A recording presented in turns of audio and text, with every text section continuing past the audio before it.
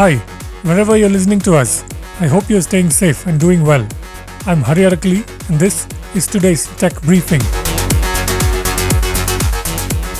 India will soon roll out new rules under a Digital India Act, which will be a renewed policy for the digital ecosystem and cyberspace in the country, Minister of State for Electronics and IT, Rajiv Chandrasekhar, said over the weekend, Economic Times reports. Chandrasekhar was speaking at the inauguration of Bennett University's Centre for Law and Computing Technology on Saturday. India's internet rules currently stem from the country's Information Technology Act, which is more than 2 decades old.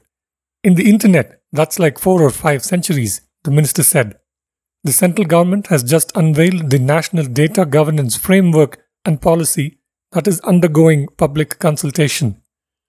It will shortly be rolling out cybersecurity policies and guidelines, and very soon after, the government will be working on a new Digital India Act, he said, according to ET.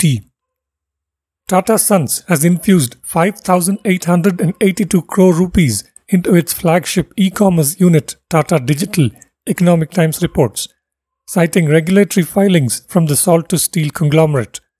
This is the highest ever fund allocation in a single tranche and the most that the Tatas have invested into e-commerce in any single fiscal year, according to ET. Tata Digital, which owns the newly launched e-commerce super app Tata Neu, has purchased startups including India's biggest online grocer BigBasket and e-pharmacy 1mg.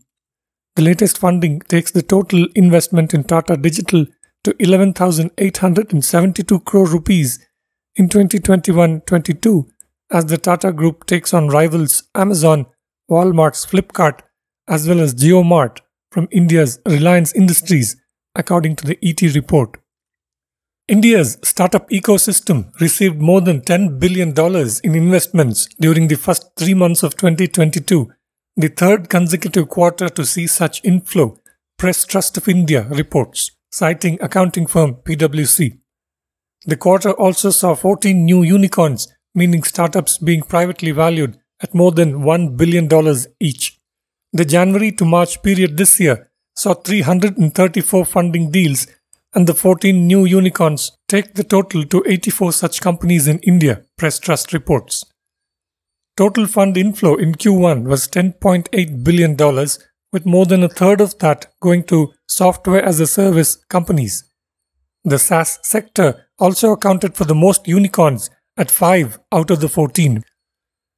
Nissan last week unveiled its prototype production facility for laminated all-solid-state battery cells, which the company aims to bring to market in 2028, the Japanese car maker said in a press release. This prototype facility within Nissan Research Center in Kanagawa Prefecture is aimed at further promoting the development of all-solid-state batteries. Under its long-term plan, Nissan Ambition 2030, the company aims to launch an EV with all-solid-state batteries developed in-house by fiscal 2028.